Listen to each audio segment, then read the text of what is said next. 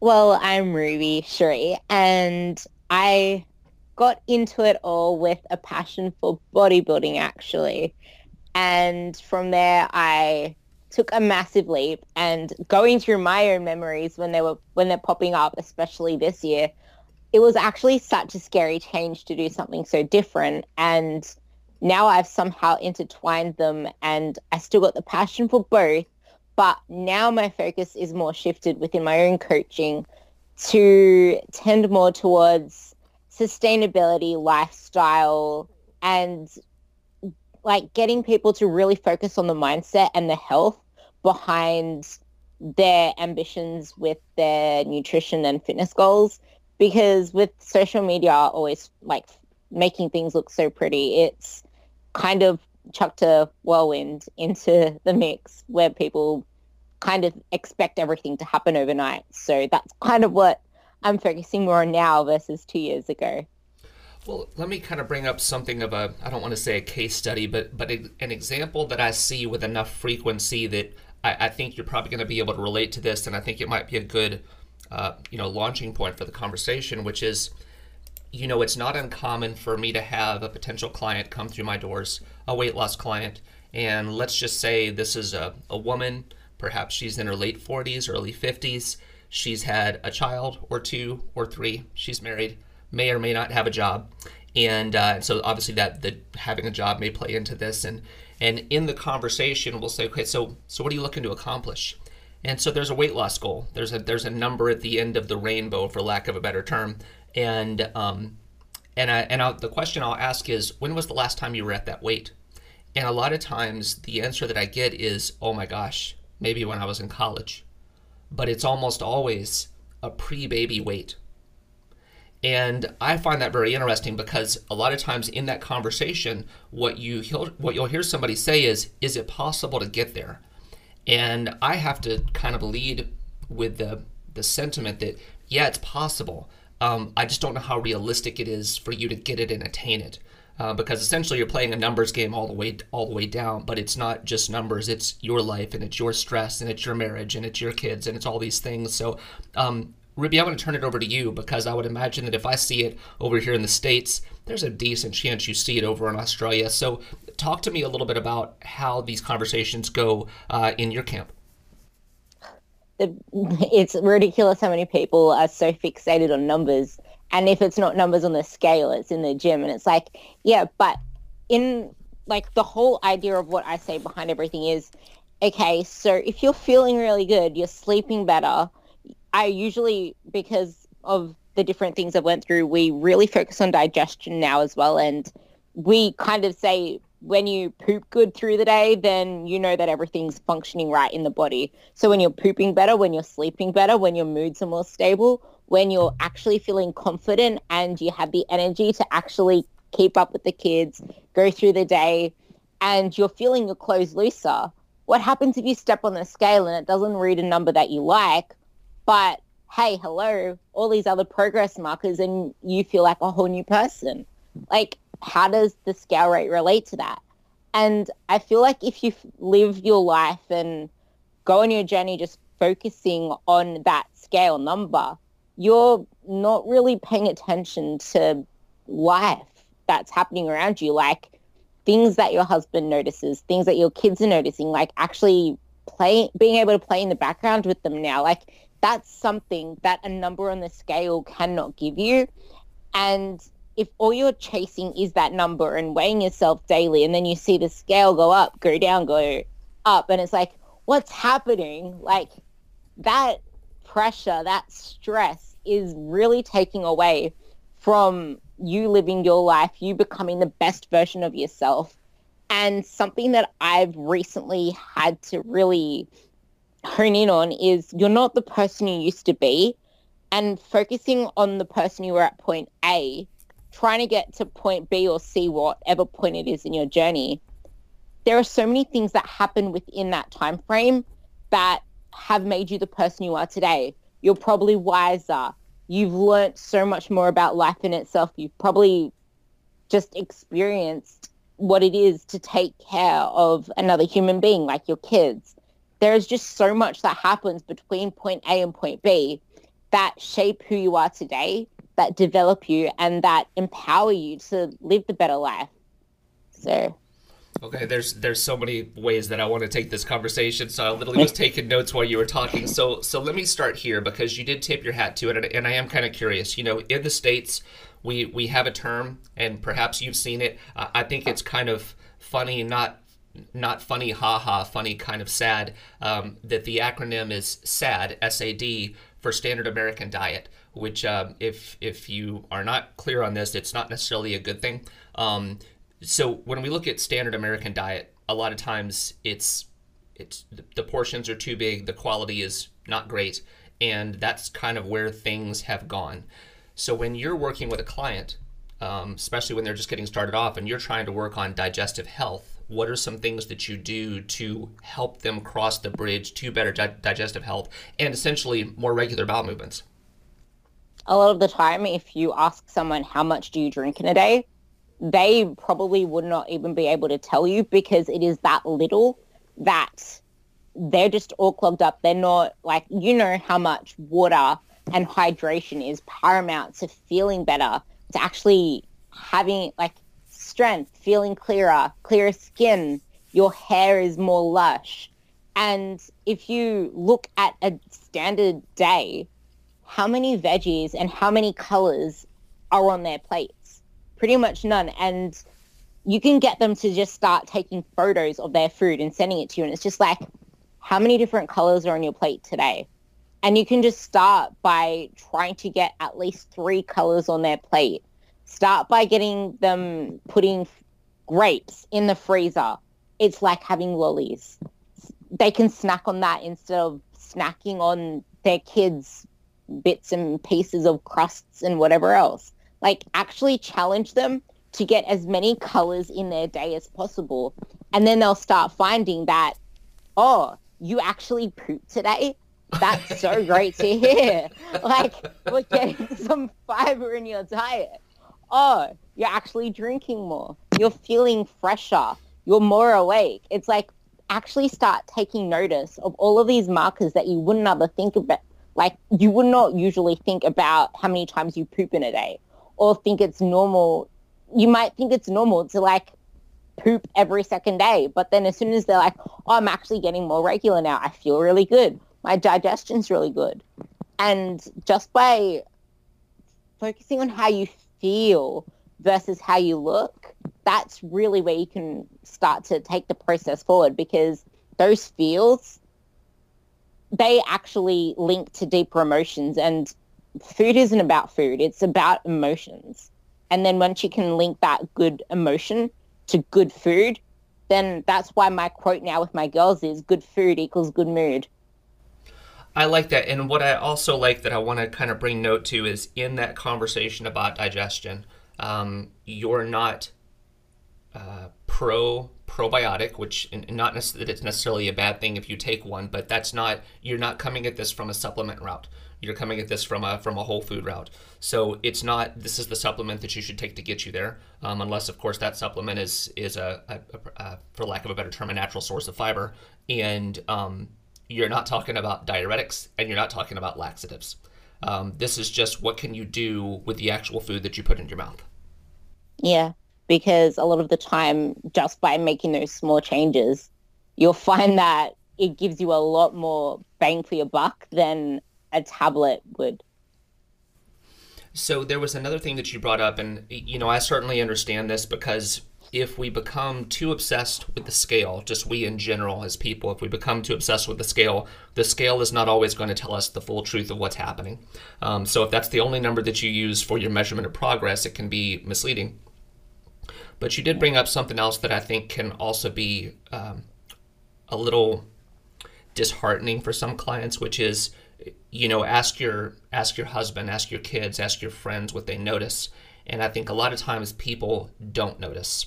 And I think that can also be very discouraging for certain clients. And again, I'm going to use this hypothetical female as an example. I've got a woman right now who has lost close to 40 pounds.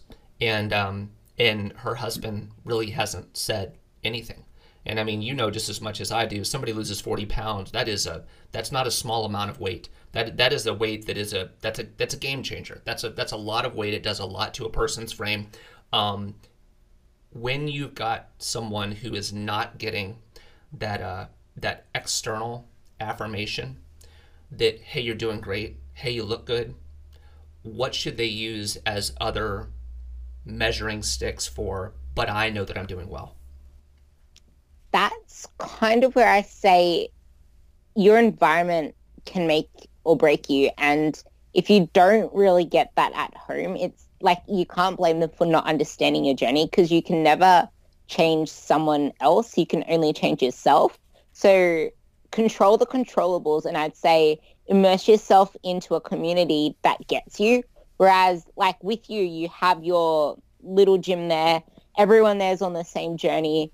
Like encouraging more of that inspiration to come from that environment that they're in to take them through the day. But then when they're not in that environment anymore, progress photos, like something I mentioned probably in our first conversation, was to get me started. I used to take photos every single day, like selfies and even ones in my own mirror, because when you flick back through your camera roll and you see just how much you've changed, and even if you start looking at your facial expressions, and if you wrote captions with them and you start to see how different your language starts to change, how much you pick yourself up in the day, and even just getting out of bed and being able to bounce out of bed instead of snooze your phone.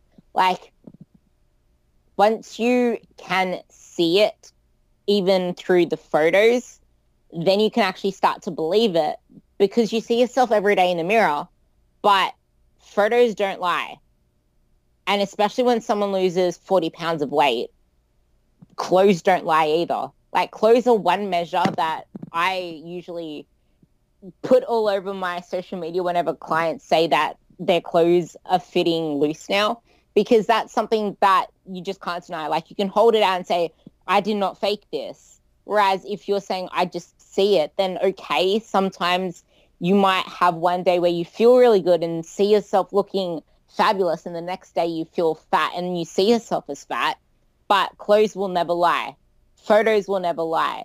So taking different measures of progress where you really cannot doubt yourself, and putting yourself more into that environment of people on the same journey as you, same mission as you, same mindset as you, that's giving you positive reinforcement, not only away from home, but within your own mind, let alone your own house as well. You raised some really interesting points that I want to come back to, just to highlight them for a second, which is, and I don't know that I really thought about this until you said it, I love the concept of going back to pictures of yourself when you were a heavier weight and the facial expressions, because generally speaking, if someone's not feeling good about how they look, you're going to see that in the body language. So maybe the smile isn't as radiant, or their self-talk isn't great, or whatever the case is. So the caption under the picture may not be something that really shows the reflection of the person that you want someone to see. But when they're doing that before and after comparison, they can start to see a pretty dramatic difference. And I have a client off the top of my head who I think does a really great job of this. She's constantly referencing back to pictures of herself before she lost weight, and she always notices things like how colors made her stand out, or certain colors that she wore specifically because she thought they did a good job of disguising her figure.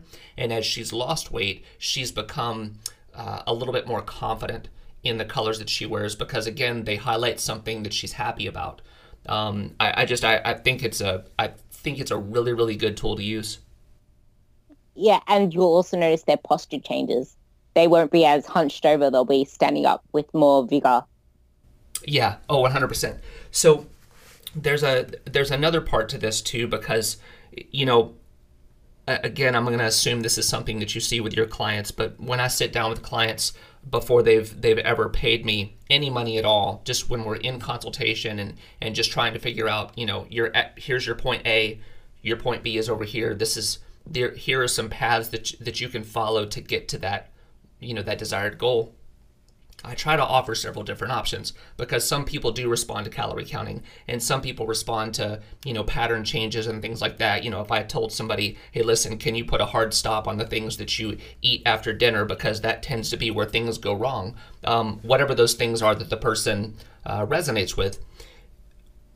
A lot of times what I'll see people do is once they get that first little bit of progress, they start to get a little bit more, for lack of a better term, ambitious with what they want to do. So they start doing things that are a little bit more aggressive, and they figure, I'll just kind of throw in a number out there, that if their goal is 1,500 calories, can I get by at 1,200? Can I get by at 1,000? That way I can get to my goal faster. So talk to me about when you see clients do this, where it backfires and why it backfires.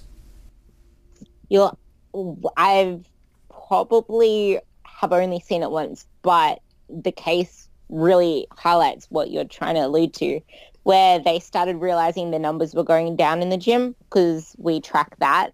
And then they were wondering why they're having trouble sleeping. And then because I also check in on how their libido is going. And then they were saying how much they just plunked out way too early and they didn't feel they had that same energy that lasted throughout the day, and then they wanted more naps and their steps were down and they didn't feel like they could get through the whole session. And I'm just like, something isn't lining up. And then I looked back at their food log and they were skipping one of their snacks, which was one of their high protein, high carb snacks.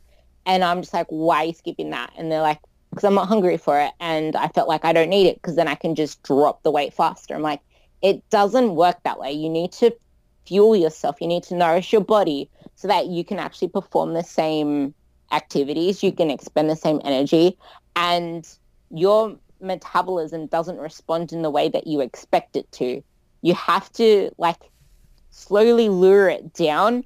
Otherwise, you're going to bottom out and you're going to be taking away from other aspects of your usual tracking that makes it hard to really balance things up. So you need to be patient with the process. Otherwise, you'll burn out too early. But at the same time, if they are responding to the massive calorie cut because most other constants are the same, then you have to kind of warn them in advance. Like, if you're going to take so much out of the bucket, what's left there in the bucket for you to take out when progress stalls? There's nowhere else to go. You can't expend even more because you're already doing so and so. You don't have the energy to expend more because you've cut so much out.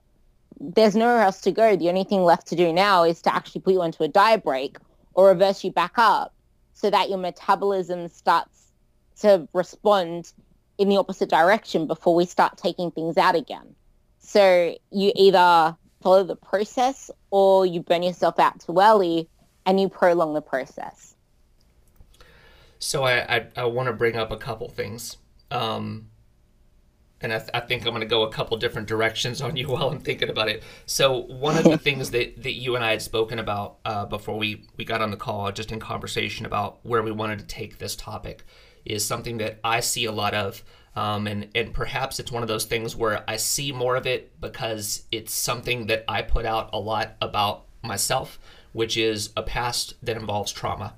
And when we look at people's responses to their self-image, responses to what they want out of or what they're trying to seek through a diet or their physique goals, is that there's some kind of link to trauma. And that trauma can be anything up to and including a history of substance abuse, neglect, rape, molestation, all of these things that I think a lot of people are uncomfortable talking about. But when you have a close connection with a client, you invariably may hear. And I bring this up because literally just yesterday, I was having a conversation with a potential client. And this is someone who I've worked with before, who has been on a decades-long journey of trying to lose and maintain weight loss. And this individual in particular has lost and regained over 100 pounds twice. And so they're back up to not necessarily their heaviest, but up in that range of close to their heaviest. And they said something really interesting yesterday, which was, when I grew up essentially in poverty, and I did not know where my next meal was going to come from. And so now I have this great life by a lot of people's definition. I make plenty of money. I could basically do anything that I would want to in terms of a daily need. You know, if I wanted to go and buy XYZ, I could probably buy it within reason. So I never have to worry about what my next meal is going to be. And part of my problem is that I deny myself nothing. And I thought that was really fascinating because I don't come from that same background, so I don't view food through the same lens. But I do want to kind of get your take on this, because if trauma is what's informing our dietary decisions, how do you help people make healthier choices? That trauma is probably the one thing that's the closest thing to me right now, because I see it way too often. And the predominant one is people just don't feel like they deserve it. What they like, they don't deserve it. They don't deserve a better life. They don't deserve to change. They don't feel good enough. They don't feel confident because they don't feel good enough. And any progress that they make, they don't feel like they're worthy of even the smallest amount of progress. And it can stem from past relationships. It can stem from the smallest of things that their parents say or that teachers say, and it just lingers with them. And in a case of poverty, it'll be that they're so used to having nothing that they don't feel they deserve their new life. They haven't yet really realized that they created this life for them. They deserve it. They deserve to live that life of abundance, but they still live in a life of scarcity. And it might take a few counseling sessions. It might even take EDMR, which is the eye displacement therapy. Like, they cannot go on without revisiting, facing, and breaking down that trauma that they went through. Otherwise, they're going to keep facing that same self-sabotage of, I don't feel capable, I don't feel worthy, I don't deserve to be in a better place. And then they can start making the progress, and there would always be that point where they just can't go that further step because those intrusive thoughts come back. They don't feel worthy, they don't deserve this, and it can really haunt you. But until you face that place where you used, like that person you used to be, and truly visualize the person that you want to be, and acknowledge your achievements thus far, and know that you made those through your own grit. You are capable and you do deserve this. And until you can get grips with that, it's just going to keep revisiting you. And I have one person that keeps never feeling good enough. They don't like voicing any opinions. They like being quiet. They're always shy. They always doubt themselves. Whenever they're faced in a public domain, they start rambling off because they don't feel like they deserve to be in that place. So it can really be a bottleneck until they do get that outside help or even start working it on themselves. But it really does need a professional eye and a professional one-on-one work through to break down the trauma to get them into the next place, because the self-sabotage won't leave them until they are worthy. They see themselves as worthy. They see themselves as that person that can truly become the best version of themselves. There was something that you brought up earlier, and I want to come back to this because I know that I still hear this in conversation. You had talked about the person who bottoms out their calories and they start to see these things go wrong. Sleep is affected, libido is affected, their progress in the gym is affected. And you talked about having to go on maintenance or something like that to try to get things back in order. But I know a lot of people, and I blame, to a certain degree, I blame social media for this. A lot of people still believe that the reason why they're not succeeding is because their metabolism is broken. And so what I see is that they are more apt to do the aggressive diet, because they're like, well, I tried this thing, and this thing over here seems sensible, but sensible doesn't work for me. So I think I need to do the extreme thing because my metabolism is broken, and that's why I'm not losing weight. Can you talk a little bit about what you see in practice when people bring this to your attention? I have a perfect example. There's this girl that refuses to eat anything more than 1,200 calories. She's also a teacher, and teachers are on their feet all day, trains pretty much 6 days a week, does extra walking, but 1,200 calories a day. And she's been on this for ages. She's done 1,000 calories. She's done 1,400. She's done 1,200. Has never been over 1,200 in a very long time. And I asked the question, do you truly want to live your life on 1,200 calories, eating nothing, saying no to social events, worrying about every single morsel that you put into your mouth because you believe your metabolism's broken, because you believe that you possibly cannot eat more to get to the place you want to be? What you need to do is shift your focus from a certain number, from looking a certain way, to performing a certain way. Because once you can perform better, once you can get stronger in the gym, get that performance mindset on, then you're really setting up that metabolic engine. Kind of like when you wouldn't put a car on the road if it's not able to go the distance you want it to go. You want it to go through all of the checks and balances. You want to not have to drive the journey with the check engine light on. You want to have your car equipped with the perfect oil, the perfect, and like the engine serviced, the wheels, not with those seams like falling off the ends, ready for a flat tire. Like, you want the best car, which is your body, so it can go the whole journey. So why cut yourself short? You want to go as far as you can before it's time to refuel. You don't want to get stopped like before you even leave the street. So it's really up to them how they see the life in the future. If they want to keep saying no to social events, passing up on their favorite foods because their metabolism's broken and they can only eat 1,200 calories a day, or they'll get fat the next day, which is what they end up believing because social media has it where people are posting photos from, the last photo shoot, when they're actually not looking like that anymore. Right. So I do want to hang on this for just a second because, again, this is a conversation that's happening in a very timely sense. I was speaking with a client yesterday, and this is a female client who's, this is not her first rodeo with trying to lose weight, but I have, in the history of this show, I've had a few guests of note who really have a rub with the 1,200 calorie goal that a lot of women see or are suggested to hit, and there's not context provided to that number. There's no context for age. There's no context for level of daily activity. There's no context for ratio of lean muscle mass to fat mass.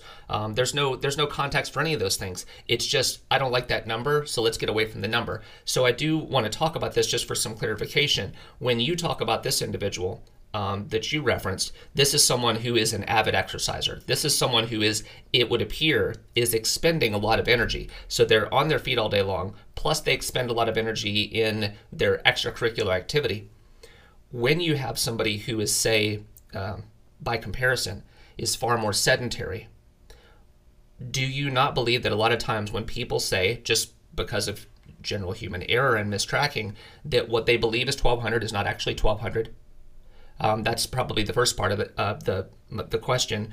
And the second part is, when is it okay to cycle the calories differently in terms of, do you think that you could reasonably hit a little bit less on the weekdays when it's easier to hit it, and maybe give yourself a little bit more room for luxury on the weekends, as you say, to have more of a social life so that you can boost the calories a little bit more and still have the same weekly total for calories? To the first part of your question, I have the perfect example again. I was actually in the bathroom once and I heard people in the neighbor toilet say, I've finally started to track my food, and I never realized how much I was like nibbling and snacking on. I've been tracking it, and I'm eating pretty much all clean foods, but I didn't realize how much I was snacking. So a lot of people can believe that they're eating a certain amount of calories or they're eating only clean foods, but you don't realize that you just nibbled your kid's crust or you finished off the peanut butter spoon with whatever was left on there. And all that stuff that goes untracked, added up over time, it can accumulate to a lot, like peanut butter, fats. Probably a lot of the time people would say, oh, I just had a simple salad. Okay, did you put any oil on that? Oh, I just drizzled some olive oil on the top. Okay, what salad was it? Oh, just a chicken Caesar. It's healthy. Chicken breast. Oh, yeah, okay. So people vastly underestimate their calories eaten and overestimate the calories expended, because this same person was saying how often they go to CrossFit, how often they train. And it's like all this stuff added up over time. Okay, cool. So if you're doing this much activity, how much intensity are you actually giving it? A lot of the time they could say that they're going really intense, but if you witness them exercising, it would be half what they would have put into whatever calorie tracking app that they use. And then they have this massive imbalance between intake and outtake. And then if you look at what you said in the latter one where they can cycle the calories, yeah, that's actually a really good idea. I have a few clients doing that. On weekdays, I have them pretty much have simple meals because they're at work. And then on the weekends, they're allowed that little bit extra. But at the same time, do you still really want to be living on such little foods that you truly don't feel satisfied? Because there is a point where you can get yourself to a reasonable maintenance of eating food where you're not eating pretty much rabbit food all day. It's like, if you look at the number 1,200, you're okay if you're sedentary, if you're overweight, if you're over fat, I should say, not overweight, because if you have a greater fat to muscle ratio, you're okay. So 1,200 might be your absolute proper calorie intake for losing weight. But do you want to be on the mission of losing weight your whole life? Or do you want to be able to cycle it through periodized nutrition where you're in a fat loss phase up until a point where it is unreasonable and unrealistic to cut any further or to do any more? Bring yourself back up to a reasonable maintenance level, say 1,700 calories, and build your way up as much as you can without overshooting your fat levels, and then start the dieting process again. So you're not miserably eating 1,200 calories on average for the whole week, pretty much your whole life. Because if you do cycle it, what's that, like 800 calories 5 days a week, and then that gives you an extra 1,000 calories, so an extra 500 calories each day on the weekend, brings you up to about 1,700 calories on the weekend. But during the week, you're miserable. You can't perform. You're hungry between meals. You probably can't sleep because you haven't eaten enough in the day. You're probably not even going to be hitting your protein intake. And if you do hit your protein intake, you're not having enough carbs to fuel yourself. And carbs sometimes help you sleep as well. So it really matters where your focus is. But I'd say having that cyclic approach to your focus as well is the best way to go about it. Well, and I like that you brought up just the concept of, instead of, and because this has been brought up on the show many, many times, instead of literally white knuckling your way all the way down to the goal, is having those strategic maintenance breaks. One way to do it so that you can have a little bit of dietary sanity on the way there. And just kind of, I've always liked the concept of essentially treating your body a little bit like an experiment, because obviously with the principle of individuality, there's going to be certain things that work really well for you. They're going to work really well for Ruby, but they won't work really well for Jason. And so just understanding this is how my body looks and feels its best. And I always like to encourage people to take notes. If there's a day that you really feel great, what did you do differently? Did you sleep better? Did you have less stress? Those things that we don't always think about because, again, we become so focused on the scale. But it does highlight another thing that you and I spoke about offline, which was in the client's mind, many times they have their perceived weight loss goal, and they have what they believe is a reasonable time frame to lose that weight. And sometimes it's realistic and sometimes it's not. So I do want to talk to you about what you see in terms of time frame. How long should it take a person to lose weight? I would say it depends because everyone's different. People have different metabolic profiles. You don't know people's history of dieting, people's history of eating, people's activity levels during the day because you don't burn that much when you're training. You don't burn that much when you're doing your set cardio.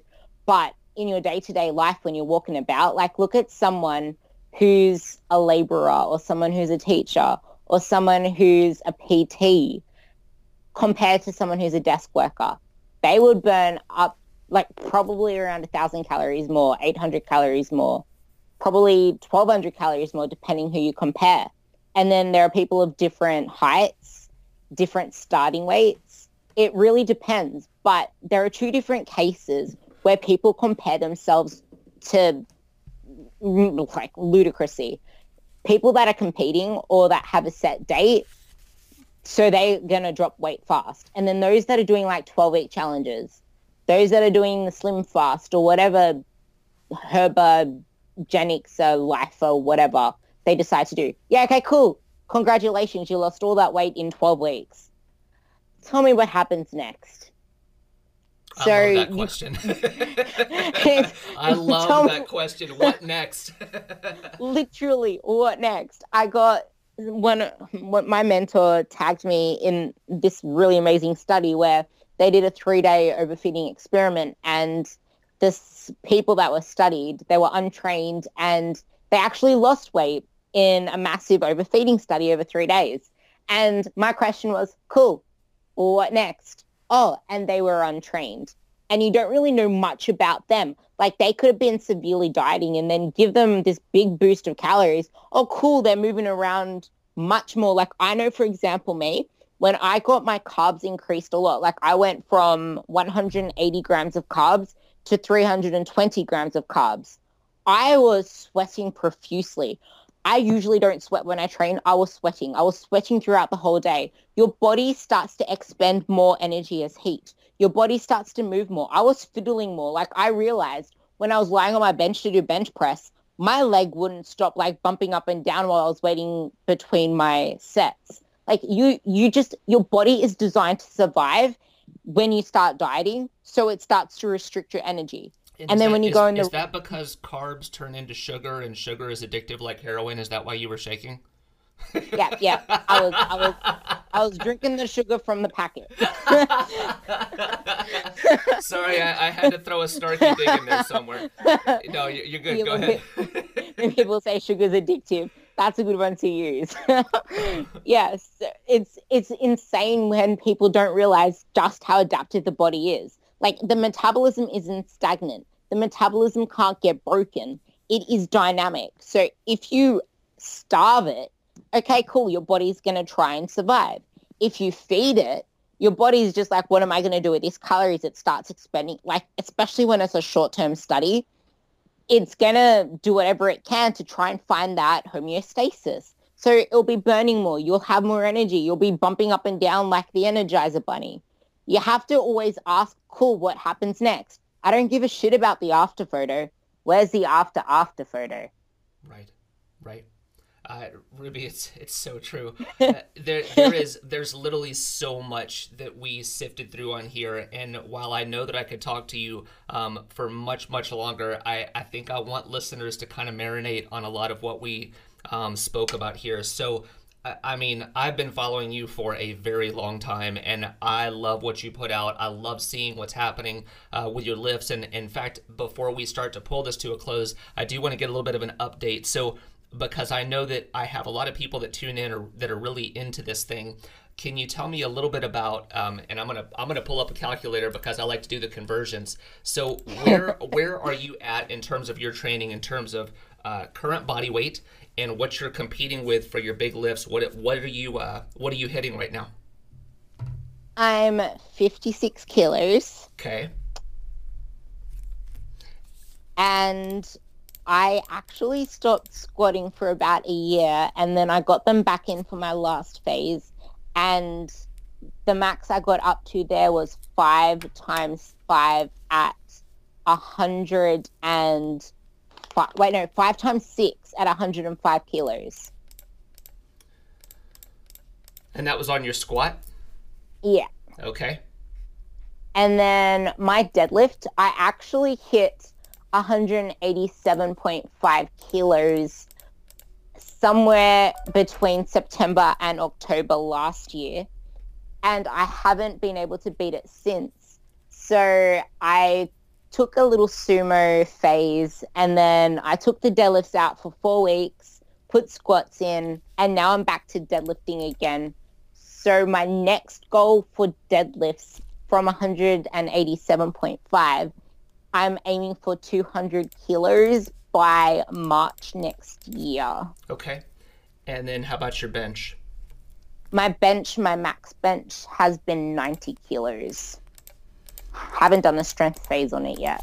Okay, so for those of us who are working from a different metric system, I just want to be able to spit these numbers out. So at a body weight of 123 pounds, you were doing 5 by 6 at 231 pounds for your squat. You have successfully pulled 412.5 pounds in your deadlift, aiming for a goal of 440, and your bench has topped out at 198 pounds. Ruby, it's sensational. It's really amazing.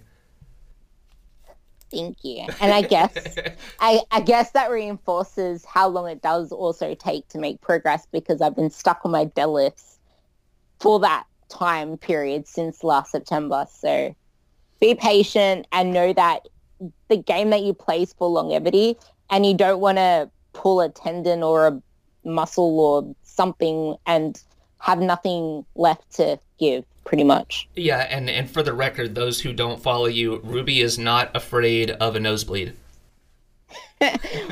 Yep. So, Ruby, is there anything that I didn't ask you that you want to make sure you leave listeners with? I think we covered quite a lot in this conversation. Yeah, I agree. So I want people to connect with your work who don't already. What is the best place for people to do and go to be able to follow what you do? I'm most active on Facebook, actually, under Ruby Cherie, which would be spelt as you see it in the name of this podcast. And I'm also on Instagram, rubycherie.coachingspecialist. Awesome. I will be putting that information in the show notes so people can catch up with what you're doing, and obviously to see where you take your lifts to in the future. But Ruby, thank you so much for coming back on. It has been nearly 2 years, and I'm so sorry for the delay, but it is always great to catch up with you. Likewise.